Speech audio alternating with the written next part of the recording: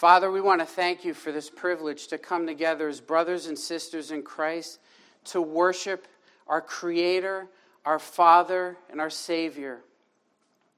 You are worthy of extravagant worship and praise. Father, we want to thank you for the great name of Jesus.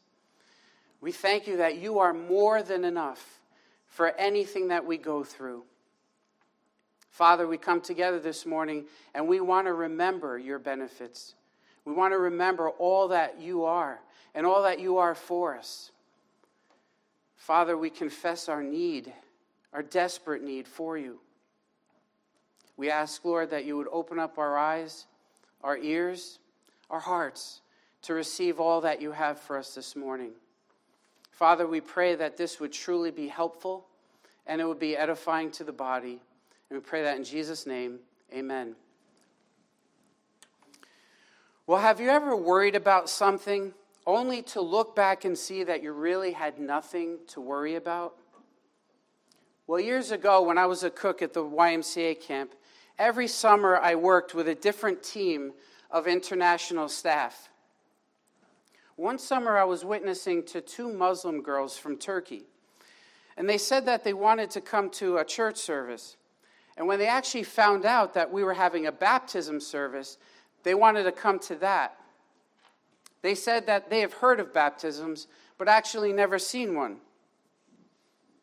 Well, now, our work schedule was very demanding, so my thought was, I could swing the church service, but I don't know about the baptism too. It might be too close to the time when the meal was going to be served.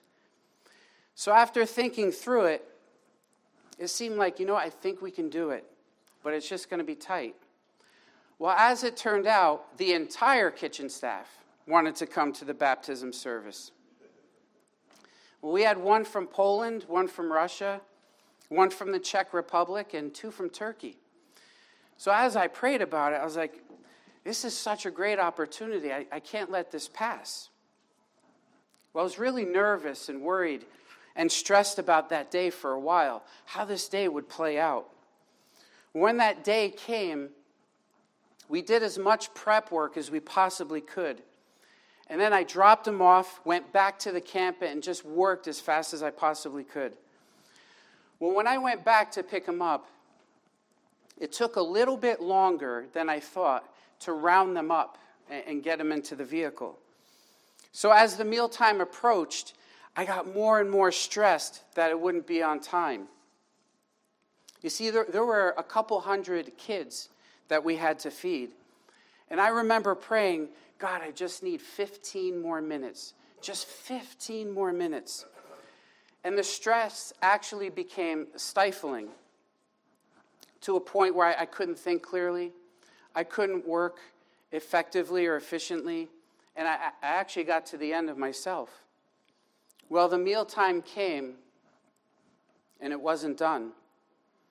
And the director of the camp came in, and my heart was in my throat. And he said something to me that no other director ever said to me before. He said, Steve, we're running behind on our schedule. Can we push the meal up 20 minutes? I was like, thank God. Thank God. Well, I look back and I knew beyond a shadow of a doubt what the Lord wanted me to do. But boy, was I worried, only to find out that he had it all along. But in that moment, I have to say the stress, the worry was really overwhelming. And these days, worry, stress, and anxiety are a daily battle for believers and unbelievers. Whether it's politically, both domestic and foreign, socially, economically, financially, medically, spiritually, it just seems like the world is being turned upside down. Circumstances all over are causing turmoil that we all need to wrestle through. Well, fortunately, we as believers have the Lord, and he teaches us a lot in his word about worry and anxiety. And I have to say, while I wrestle with this myself, one verse that has been a gem to me is Philippians chapter 4, verses 6 through 7, which says, "Be anxious for nothing, But in everything by prayer and supplication, with thanksgiving, let your requests be made known to God. And the peace of God, which surpasses all understanding, will guard your hearts and minds through Christ Jesus. As we look at this verse today, we want to first ask why. Why is it a command for us to not be anxious? Well, one reason is that the stress from worry can have a very damaging effect on our lives. The American Medical Association noted that worry is the basic cause of more than 60% of all human illness and disease. 60%. It can cause chronic fatigue, anger, irritability, heart disease, and even diabetes. Worry can also make smart people do foolish things because it inhibits a small part of our brain that keeps you from functioning at your best. It can keep you from thinking clearly, even reasonably and logically. Worry is also damaging to our relationship with God because we're actually looking at ourselves and our own circumstances instead of acknowledging God and who He is for us. It shows that we have a lack of trust in God and His provision for us. And the more we do that, the more we're led into a downward spiral to depend on ourselves, depend on our own resources to get through. So in every way, whether it's physically, emotionally, mentally, and spiritually, anxiety and worry are damaging to life. Jesus said in John 10:10, "The thief does not come unless to steal, to kill, and to destroy. I have come that they may have life and may have it more abundantly." In addition, according to John 15:11, Jesus wants to fill us with His joy. And worry is a weapon from Satan to try to steal that joy, to try to steal that life. So in order to battle anxiety, we have to go to the source, to the heart of the matter, and that is literally our hearts. Now, when the Bible refers to our heart, it's not the organ that pumps blood. The Bible's referring to that place inside of us that holds our desires, our treasures, the things that we supremely value. That's our heart. Pastor Tim Keller says that there are actually 5 things that a person cannot live without. We all need these 5 things, and they resonate in the heart. These 5 things are meaning, satisfaction, identity, freedom, and hope. These are 5 things that all human beings need to live. Now, you can have a sermon on each one of these, but to quickly go through this, we'll start with meaning. We all need to have meaning. We all need to have that sense that our life mattered, that we have some sort of significance, that our existence made a difference, and somehow we contributed to society or something bigger than ourselves. If we don't have this, we perish. You know, there's a great story in the book, When Helping Hurts. It's a church that actually went into the projects of an inner city. And they delivered Thanksgiving turkeys to every household in that project. And when they came back, they made a note. They were like, wow, there were no dads there. You know, they were surprised that there weren't any dads present. And the church felt so bad about that they came back at Christmas time with all kinds of Christmas presents for the kids that they delivered. They went door to door with Christmas presents. And again, they said, you know, there were no guys present, no dads present. Well, the pastor looked into it, and it turns out there were a lot of dads in that project, but they were hiding out of sight because they were so embarrassed and hurt for whatever reason that they couldn't provide those things to their own families. They were hurt and embarrassed, so they were hiding. So if we don't fulfill our sense of meaning or have that sense, we perish. Next is satisfaction. We all need pleasure. In fact, the word recreation comes from the word recreate. We all need times to refresh, to enjoy, to replenish, and to renew. This is very important to us. You know, I was talking to a doctor of psychology about the 30-hour famine. Now, this person's not a Christian, so he was coming from a very worldly perspective. But he was saying that he wondered why in these poor areas, that these poor people in deplorable conditions, why do they have more children? They know they can't feed them, and they know that probably before the age of 5, they would watch their children literally die of starvation. So there's no provision and no way to get provision. So why would they bring children into that kind of suffering? Well, he went to visit a third world country during a time of crisis, and he found out why. He said the sexual experience was the only pleasure to be found. He said there was no other pleasure outside of that. And he said it's that desire for pleasure that would drive them to even have more children, knowing that there's a great chance they would have to watch them die before the age of 5. Now, whether you're in a third world country or a first world country, we need to have some time of satisfaction, some pleasure in life to exist. The next is identity. This is who you are, how you define yourself, how you see yourself. This can include your character, your personality, family history, where you've come from. You know, every person needs to have that definition of who they are. Sometimes we look for that in family. For example, when Vanessa met her biological grandmother at age 23, after never knowing anything about her, she was able to learn her nationalities, some medical history. You know, there was a realization and a sense of where she came from, and it helped her with her identity. You know, these days, there's a big movement to get DNA testing to find out what your nationalities are. And this is growing because people have that overwhelming sense that they want to know where they came from. They want to know their roots for their own personal definition. This is also why gangs are so big.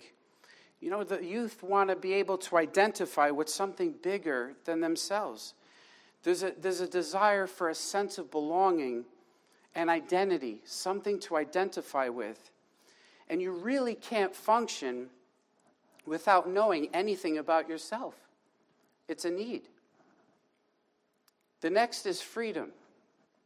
Freedom is having the desire, the ability, the opportunity to pursue what will make you happy forever.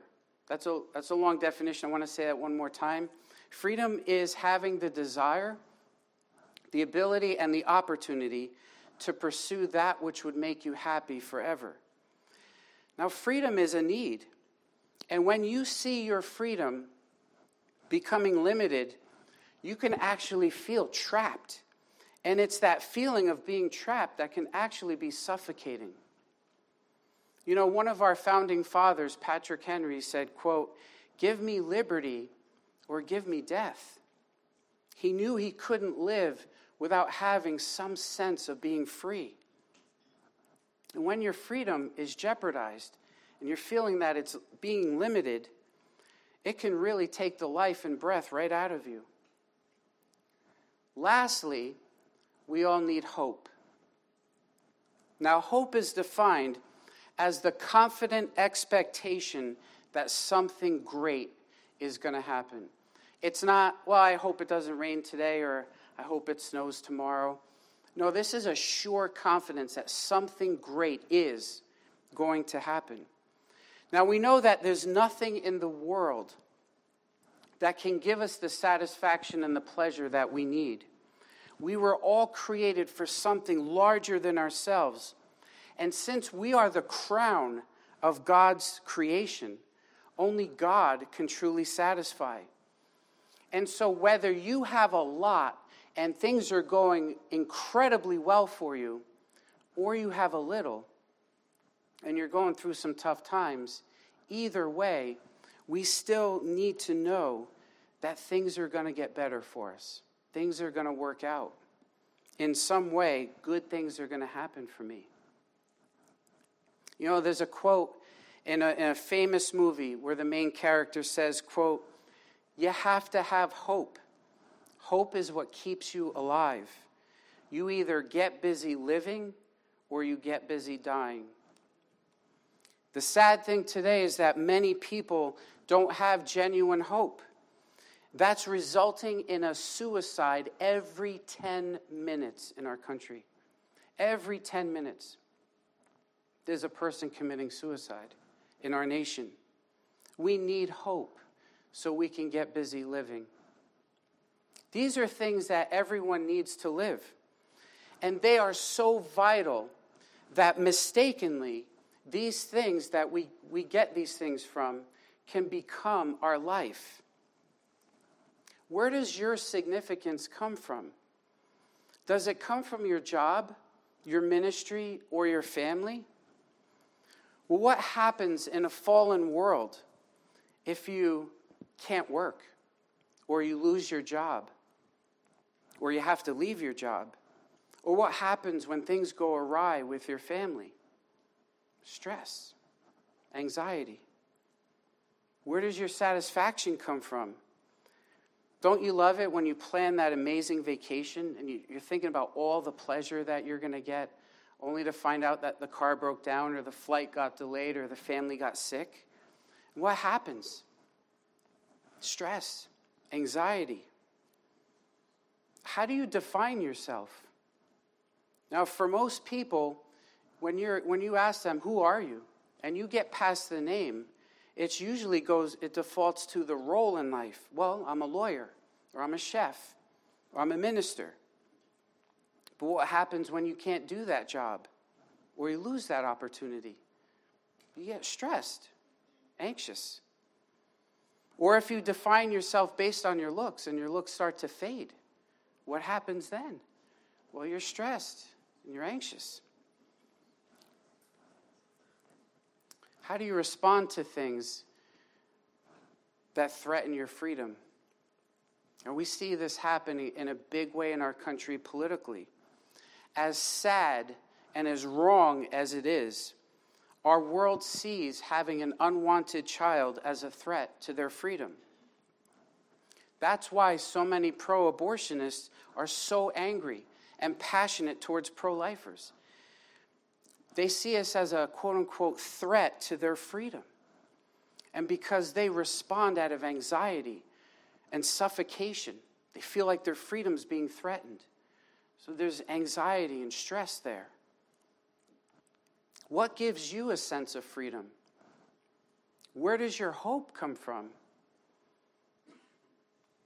What happens? Is your hope coming from something that's in the future, like a new job or a new place to live? What happens when things don't work out the way you wanted them to? Or when you have these things, they don't bring you what they thought they would bring you? Stress, anxiety, and worry. You see, many find a certain degree of these things from the world. So when circumstances arise that touch any one of these things, it brings panic, anxiety, and worry. Even depression can overwhelm us because these can occupy our heart. To some degree, people get quote-unquote life from them, and they become supremely valuable, treasured, and much desired. So to mess with any one of these things means to mess with somebody's life. Life then becomes a daily striving for significance, satisfaction, and security. But thank God we have the gospel. Thank God we have the good news. In Christ, we can be set free from this slavery. You see, if Christ becomes our desire, our treasure, the one that we supremely value, then everything changes. Our definition of life changes. For Paul said in Philippians chapter 1, verse 21, he says, quote, "For me to live is Christ, and to die is gain." Paul's definition of life, this is his definition of life. One name, Christ. So your significance, your meaning, your pleasure, your identity, your freedom, and your hope can all be wrapped up in one, and that's Christ. You see, Christ gives us our meaning and significance. Our value comes from the fact that we were made by God in his image. Now, to get a picture of this, if I painted something for you, and I gave you that painting, it probably wouldn't be worth very much. But if Van Gogh gave you a painting, well, then it'd be worth a whole lot more. Well, why is that? Well, the Van Gogh painting was made by a master artist. You see, it's the artist that gives it its value.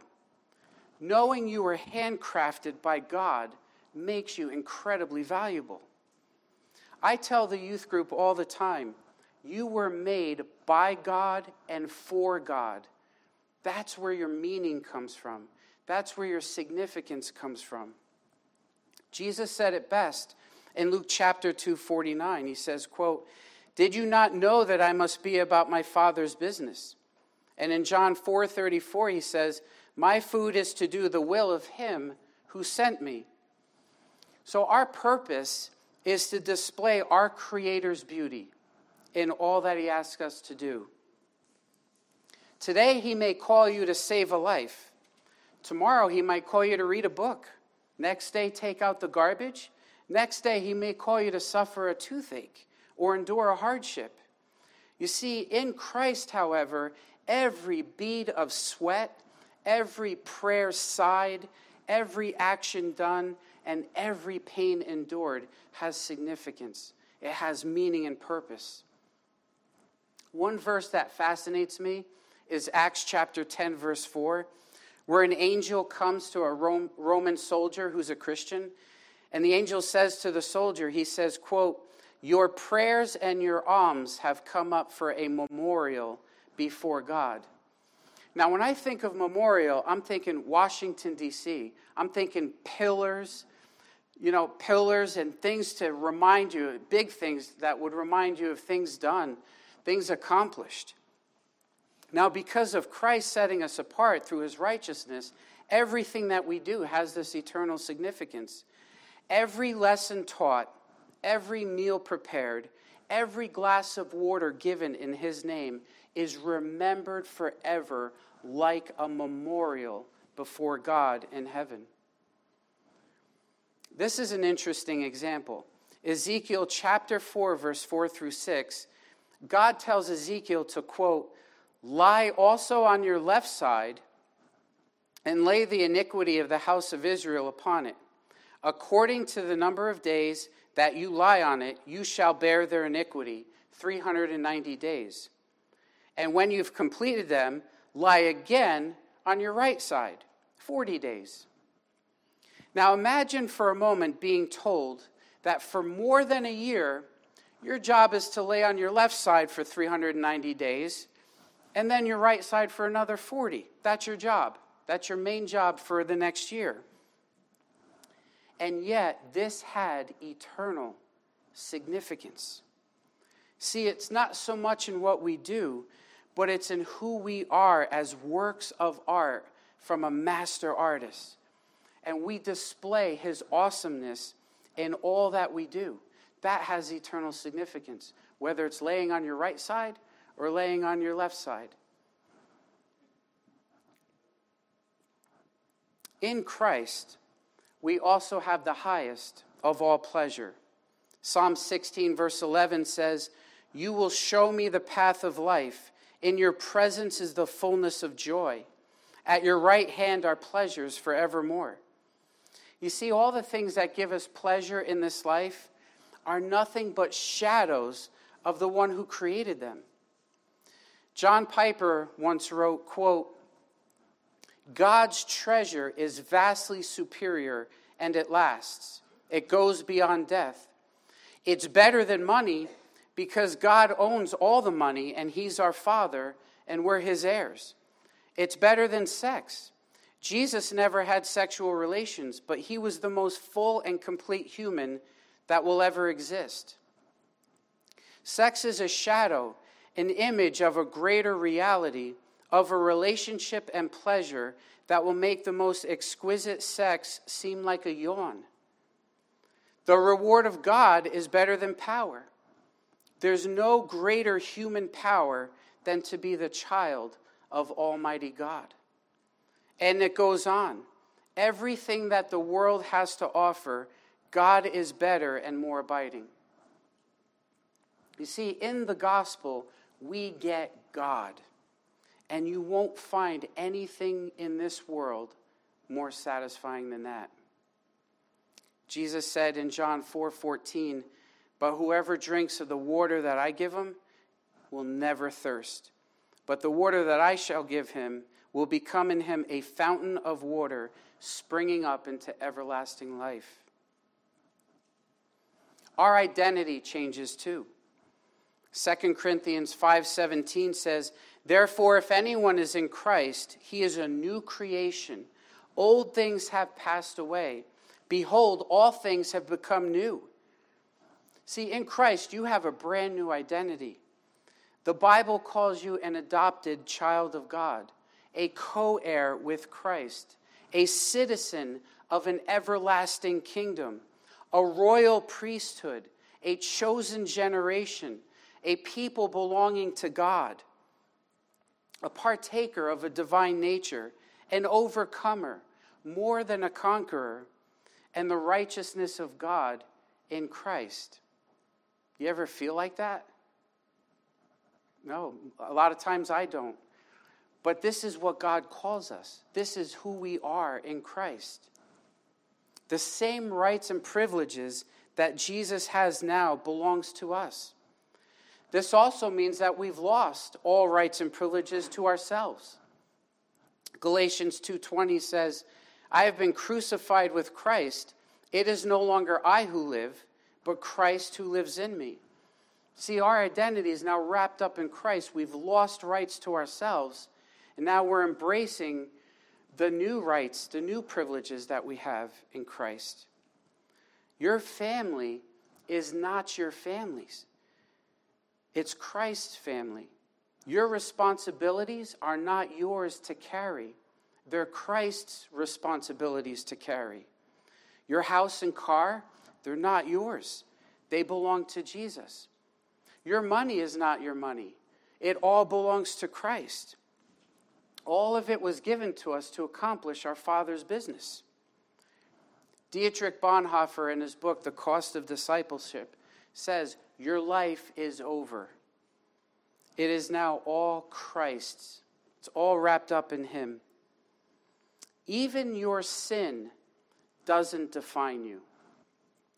Paul says in Romans 7:20, he says, quote, "Now if I do what I will not to do, it is no longer I who do it, but it's the sin that dwells in me."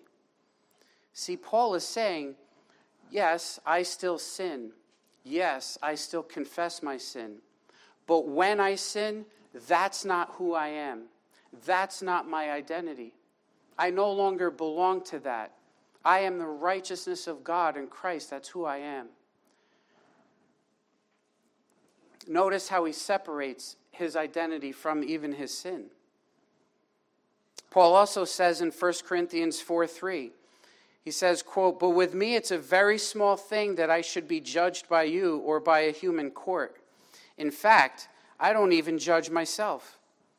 What Paul is saying is that you don't define me. In fact, I don't even define me. Christ defines me. So we're no longer judged by our job, our looks, or by other people or anything that we do. Christ is the one who defines us and says who we are. Our freedom is in Christ too. If your desire is to do the will of our Father and Creator, then there is nothing in the universe that can stop you.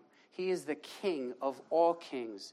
No government can stop you. There are no circumstances that can stop you from being and doing what God wants you to be and do. I tell the youth group all the time, when there's tests to pray for, SAT scores to think about, I tell them that there is no test or homework assignment that's going to keep you from being where God wants you to be. We're supposed to be faithful and do our best and to put forth our best effort, but that grade is not going to define us, and that grade isn't going to limit our freedom. That grade is going to be used by God to put us where we need to be. God is bigger than anything we would ever face, and He is our Father. And because of the gospel, He is for us. And that means a lot when we feel like we don't have the freedom to do what we think is going to make us happy forever. You know, a good example of this is that I grew up in a pretty tough neighborhood, but it was small enough where everybody had to walk to school. So to get to the elementary school, you would have to walk near the high school. Now, many high schoolers had a lot of fun beating up, stealing from, or just picking on the elementary school kids as we went by. You know, it was dreaded when we got to that area.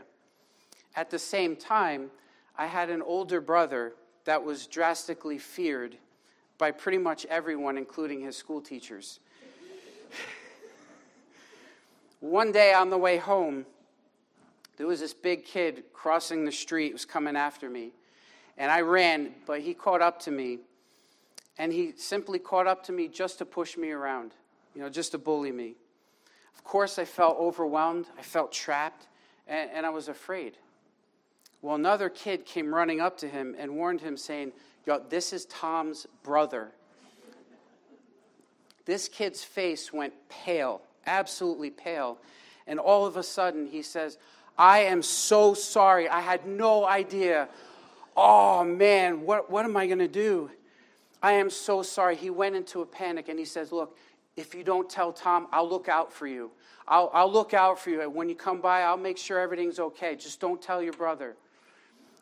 All of a sudden, boldness, confidence, right? I felt secure in walking home from school knowing I had a bigger brother. I felt free. And all the more, if God is for us, who can be against us? Almighty God is bigger than anything we would ever face, so nothing can thwart His will from being accomplished in us and through us. We can be secure enough to even lose our lives for His sake, knowing that He's holding us. Our hope is also in Christ. He's the only one that could honestly and securely promise that things will get better. He not only promises that we will have all the grace necessary to face what we're facing today, but He promises that circumstances will change for us. Circumstances will get better. When Christ returns, we will have the promise of a heavenly city with no corruption, no pollution, no sin, violence, run-down buildings, or any kind of darkness. We're promised that we would inherit the earth and rule over it with Jesus. We're going to also inherit all of heaven. We are going to sit on the same throne that Jesus sits on and rule it all with Him. We're going to judge angels. We'll have brand new bodies that'll never know sickness, disease, brokenness, or age.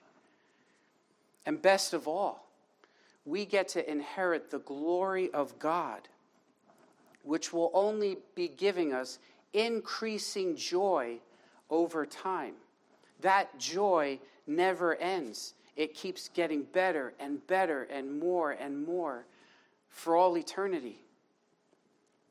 See, things will continuously get better. We have a secure hope.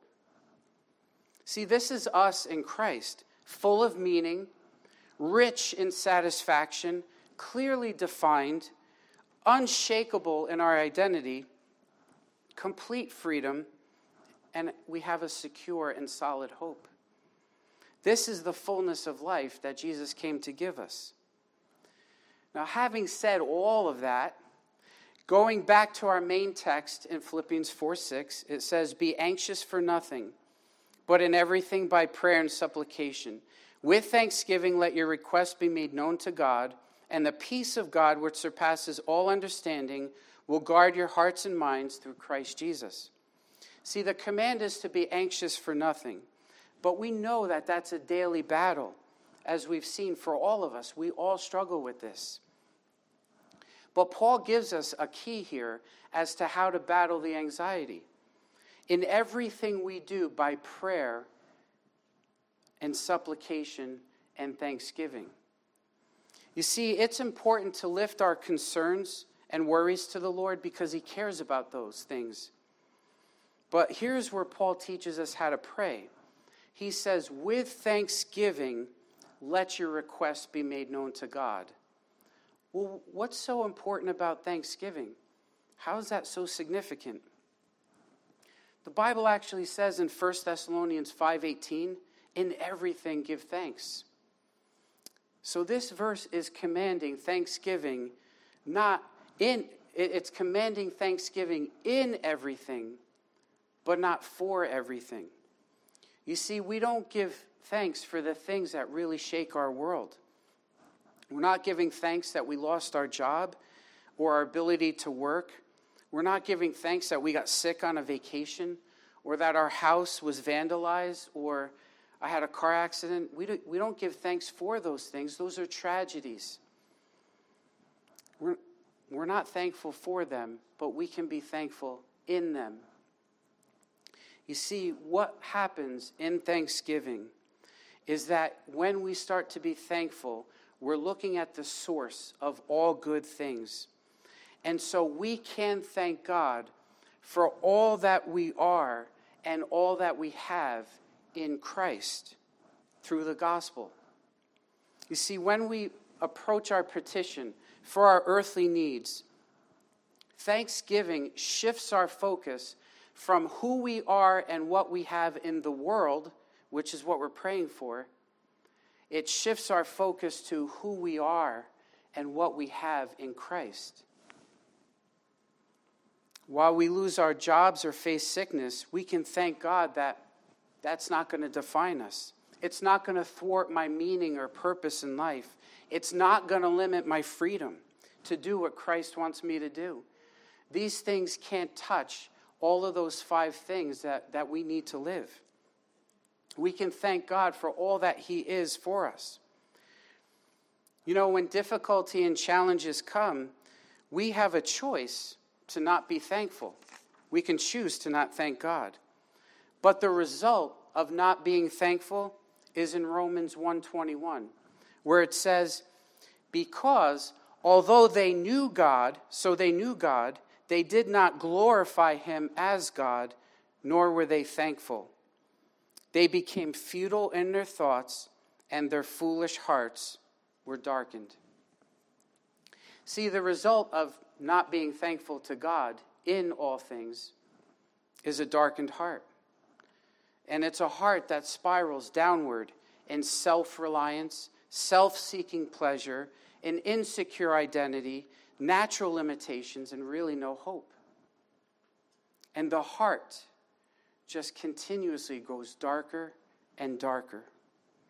Matthew 24:12 says, quote, the love of many will grow cold.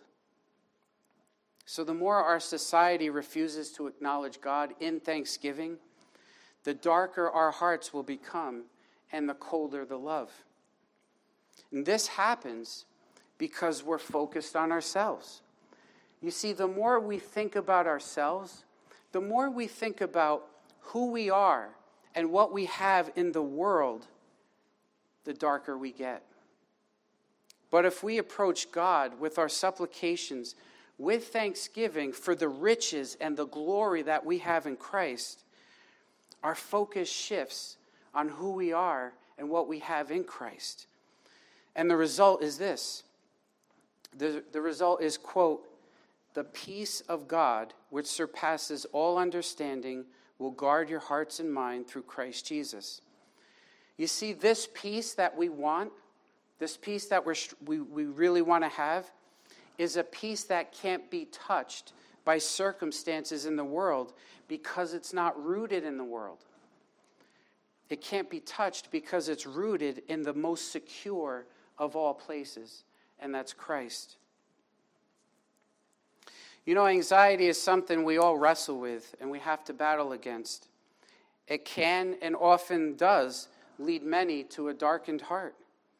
The matter is in the heart as to what we truly delight ourselves in, treasure, and supremely hold valuable in our lives. If your definition is Christ, then you have a lot to be thankful for. And it's through that thanksgiving that we can shift our focus to truly what is unshakable and have peace instead of worry. In this day and age, we need the peace of God. So be anxious for nothing, but in everything by prayer and supplication. With thanksgiving, let your requests be made known to God. And the peace of God, which surpasses all understanding, will guard your hearts and minds through Christ Jesus. Let's pray. Father, we're so grateful that we have you. I can't imagine life without you. Father, it wouldn't be life. Lord, we thank you so much for your sufficiency in all things, in our meaning, in our satisfaction, in our identity, in our freedom, in our hope. We thank you for all these benefits that you give to us. Father, we pray that you would help us to hold on to this, to keep this hidden in our heart, that we wouldn't depart from it, Lord. We truly want to desire you above all things. We want to treasure you and hold you supremely valuable because you're worthy. And there's nothing above or beside you, Father. Help us and give us the grace for these things, that your peace would take over our stress. In Jesus' name, amen.